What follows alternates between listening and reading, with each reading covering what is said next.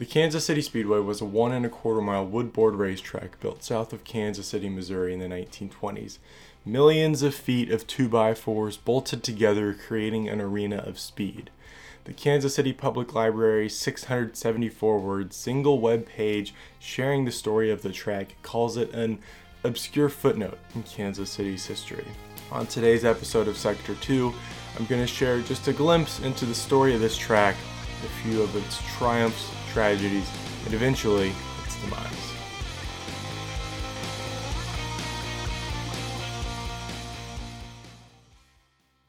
This track had the potential to be one of the best. The Speedway more than sold out its 50,000-seat grandstand for its first race in 1922. For reference, the Indianapolis Star reported that year's Indy 500 had a record-setting crowd of 135,000. The first Daytona 500 didn't even break the 50,000 mark. This race in Kansas City was a big deal. John A. Butler was president of the Kansas City Speedway Association and led the effort to bring the track and motor racing to Kansas City. J.B. Reynolds served underneath him as vice president. In the 1920s, these mega racetracks were made of wood. Of course, many racetracks were just dirt, or you might know about a certain track in Indianapolis that was made out of bricks. There's a deep history of these woodboard tracks to read and learn about. At the time of the Kansas City Speedway's opening, there were just about 20 in the country, and Kansas City's was widely reported as having the potential to be the best. That's largely due to the engineering duo that led the way. Jack Prince was in charge of engineering the project. He led the construction of many woodboard tracks across the United States and is credited with creating the concept. Along with Kansas City and other tracks, he led the project to create the first woodboard track for race cars in Los Angeles. He was also a world-renowned bicyclist, which sounds like a random fact to include, but that's where the inspiration for the woodboard track came from. Woodboard tracks for bicycle racing. Prince was partnered with Art Pillsbury. Pillsbury worked with Prince on the track in Los Angeles and was actually one of the major shareholders of the facility there. While Prince focused on the Kansas City racetrack itself, Pillsbury focused on engineering the grandstands and roadways for car and foot traffic at the facility. This included over 20,000 parking spaces and multiple concrete tunnels providing infield access to cars and pedestrians. The Great Railroad Strike of 1922 made some logistics of gathering wood and other materials difficult, but ultimately the track was built in just 3 months. Obviously not the fancy type of facility you would see today, but impressive nonetheless. The massive grandstand banking and safety builds make it even more impressive. 500 men worked together to build the track and pull everything together. According to a publication from the Speedway, they had built one of the first grandstands almost entirely of steel, ensuring, quote, safety against fire or collapse for its patrons. The grandstands were extremely expensive, but determined to be worth the cost for the added safety and comfort of spectators.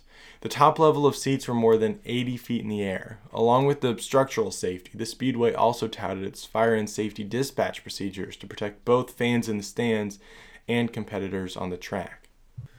Since the track was made out of boards, this allowed for some pretty extreme banking, and with the banking comes speed. The 19 degrees of banking at Formula One's Zandvoort racetrack is intimidating their engineers. NASCAR fans know all about the dangers and speed at the Daytona and Talladega superspeedways, 31 and 33 degrees at those tracks. The Kansas City Speedway had 40 degrees of banking. The track was an oval. The layout kind of reminds me of the original Atlanta Motor Speedway layout, but with straightaways slightly curved, kind of like Chicagoland's backstretch. On the front page of the 25-cent program you can read on the Kansas City Museum's website, the Kansas City Speedway Association promotes the, quote, first international 300-mile speed classic for the grand opening of the Kansas City Speedway. For the weeks leading up to the race, the cars for the first event were on display at Union Station in Kansas City. Everyone in town got a chance to see the cars before they were running at a blistering 100 miles an hour around the oval. Some more pre-race build-up occurred when renowned owner-driver Cliff Durant was going to fly in on his own plane from California for the race. Durant was the son of the founder of the Durant Motors Corporation. A crowd of fans and competitors went out to the airfield to anticipate the arrival, but Cliff's plane crashed out in Leavenworth, Kansas. Everyone survived the crash, but Cliff would eventually not start the race. On the inside cover of the program, there's an ad for the Southern Pine Association, boasting that, quote, in order to withstand the strain of the terrific pounding of racing motor cars, the board track must be smooth, strong, durable, and absolutely safe, and continues, quote, the material must also resist the weather effectively. The officials of the Speedway chose Southern Pine, which, as we and track operators would soon find out, the pine they selected was not durable enough and did not resist the weathering of Kansas City's seasonal climate effectively. The first event was to be run under the jurisdiction of the American Automobile Association Contest Board. This is the same group that sanctioned the Indy 500 for decades and set the building blocks for modern IndyCar. The cars for the races at the Kansas City Speedway were, of course, open wheel. The mostly 8-cylinder machines were extremely dangerous. It was often better to fly out of your car in the event of a crash than to be trapped inside of it.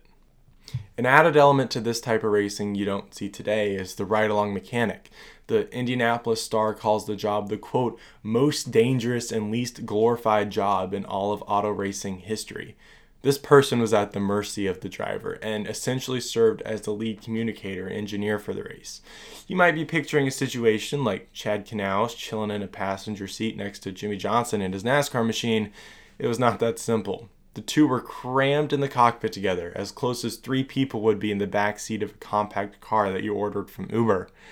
The mechanics' jobs ranged from monitoring gauges, communicating with the pits via hand signals, to warning the drivers of cars approaching from behind. Riding mechanics were actually a requirement in the Indy 500 from 1930 to 1937. However, no winner used a ride-along mechanic before then, and not a single competitor used one once they became optional again. The great innovation of a rear-view mirror essentially filled their role. Qualifying procedures for the event were as follows. The fastest 18 entries would be allowed to race. If less than 18 cars entered, you still had to make a minimum lap speed of 100 miles an hour over 4 laps. The race program also mentions a, quote, rigid physical examination for the competing drivers to, quote, give evidence of their ability to drive 300 miles at the terrific speeds the race will develop. Qualifying times were measured with a highly advanced and rare scoring and timing device. As cars passed across the line, an electrical current would break, causing a typewriter-like machine to make marks on a roll of paper. It could record the precise lap times of cars, given they weren't so close to each other that the marks could still be distinguished. Brakes, steering components, axles, and gasoline were all inspected and had replacement procedures to ensure driver safety. The race program tells fans to look for starter Fred Wagner and his colored flags, which, if you were going to have a car race, Fred was the man you wanted waving the flags. He'd served as the starter for plenty of Indy 500s. The program informs fans that, quote, the red flag is the start and means a clear course. Yes, it says this. Yellow is a warning to slow down, white stop for consultation, blue accident on the track, green starting last lap, and then the greatest flag of all, the checkered flag, spelling victory. So, I'll organize this for you. Their green flag equivalent was red. Instead of a black flag, they would use a white flag, which I guess makes sense, surrender to the pits of sorts. And I guess blue was the equivalent to a current day red flag. And instead of Credit One Bank giving you the white flag, they'd give you the green. The initial race program also provides a tutorial on how to read the scoreboard, understanding that each number correlated to a driver and the number of laps they've run. Recommending that spectators, quote, memorize the car numbers and drivers so that when the race starts, you will recognize that a certain number means Murphy, Milton, Elliott, or some other favorite.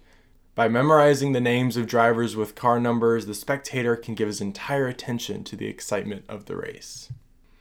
The original first race date was Saturday, September 16th, 1922, but the race was pushed back a day because of rain. 18 cars entered the first race, only 16 met the minimum speed to qualify, and just 15 would take the green, or the red.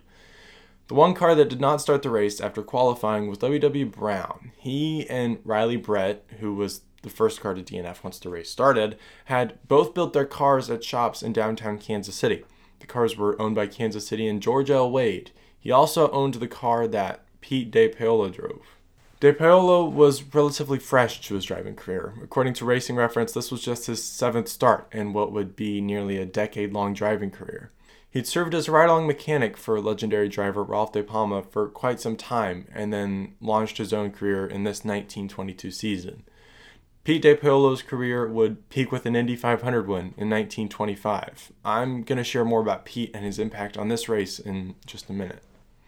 Around lap 47 of the race, the 35 car of that year's Indy 500 winner Jimmy Murphy lost a wheel, causing a crash with Joe Thomas. Thomas suffered a broken leg in the incident, and this was just Murphy's second DNF in his 16th race of the season. Frank Elliott, a native of nearby Lathrop, Missouri, took the lead on lap 111, exciting the crowd of local fans. On lap 115 of 240, Roscoe Sarles, a racer from California, died in the race's most serious crash.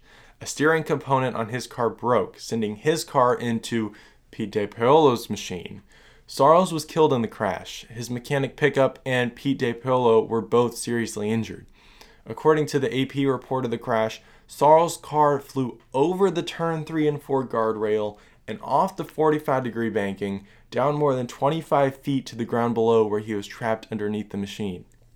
Roscoe Sarles had been pretty active and successful in the racing scene. He'd entered nearly 50 AAA races since 1917, winning 6 of them, according to Racing Reference. He finished second and led a lap in the 1921 Indy 500.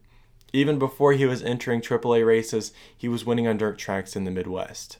In the Kansas City race program, his bio reads, quote, "Sarles has had more spectacular spills than any of the active drivers, yet despite his many mishaps has always escaped without serious injury. Roscoe did not have that same luck in Kansas City." Between the early Murphy-Thomas crash, the fatal Sarles crash, and a few others listed in the report, it was hard to understand exactly how many drivers and mechanics were injured. The statement seemed to suggest that 3 mechanics suffered skull fractures during this first race, and that at least 4 drivers were injured outside of these 2 major crashes. As dangerous as this race was, Roscoe Sarles' death was the only fatality to occur at the Kansas City Speedway.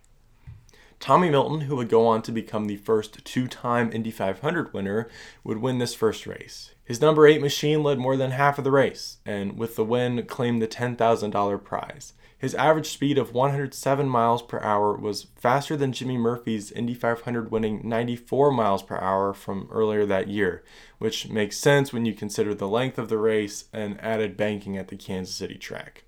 Harry Hartz claimed P2, just 20 seconds behind Milton. Only 6 of the 15 starters were able to complete every lap.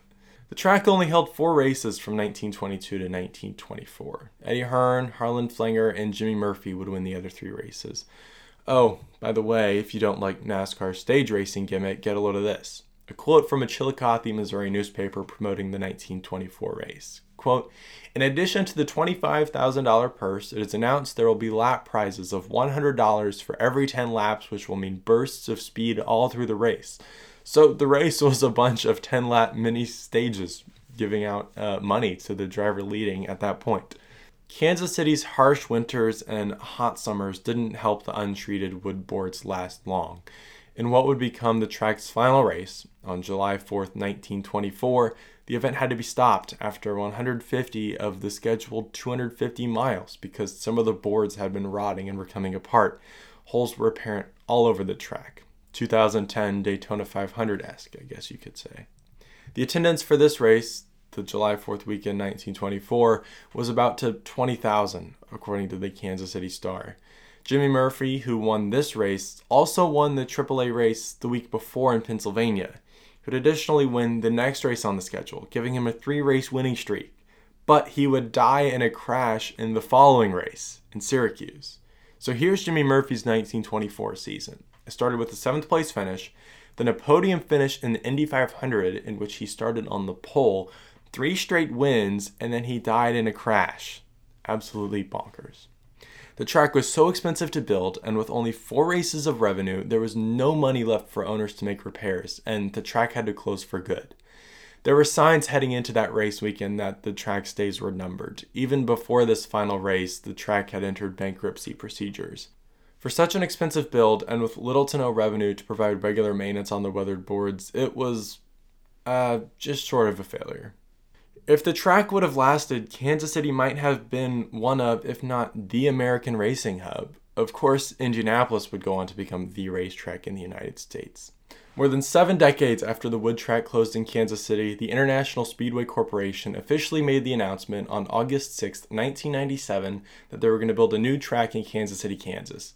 Kansas Speedway has now played host to many iconic racing moments. Matt Kenseth being spun by Joey Logano, Ricky Hendrick's only NASCAR Truck Series win, Carl Edwards' attempted dive bomb on Jimmy Johnson, and some of IndyCar's closest finishes. I'll end this episode with a poem from the first race program by Indianapolis journalist William Herschel. It's called The Feel of the Wheel. There's a feel to the bit of a thoroughbred in that last long leap to win by head. There's a feel to the wind as the airman flies through the seas of cloud to the open skies. But never a feel has there been thus far like the feel of the wheel of a racing car. It's there that the man in a man finds test, for the heart must steel in the human breast. The feel of the wheel as the motor pounds the miles behind it in dizzying rounds, puts man in a man, for it takes an ace in the gripping grind of speed's hard pace. He hears the cheers of the crowded stands, he hears the blare of the countless bands, but it all dies out as the starter's gun hurls men in a race to be run and won. He grips his wheel and he hears it say, "Hold steady, old boy, and we'll win today." Lap, lap, lap. There's fire in the wheel, fire in the tires, and fire in the steel. A tumult of voices floods his ear. The boys in his own pit start to cheer. Then it comes the feel, none other there are, like the feel of the wheel of a victor's car. Thank you for listening to today's episode of Sector 2. You can find me on Twitter at _JTodd14_. If you want some visuals to go along with this podcast, I'm making a YouTube version. You can find a link to that on my Twitter.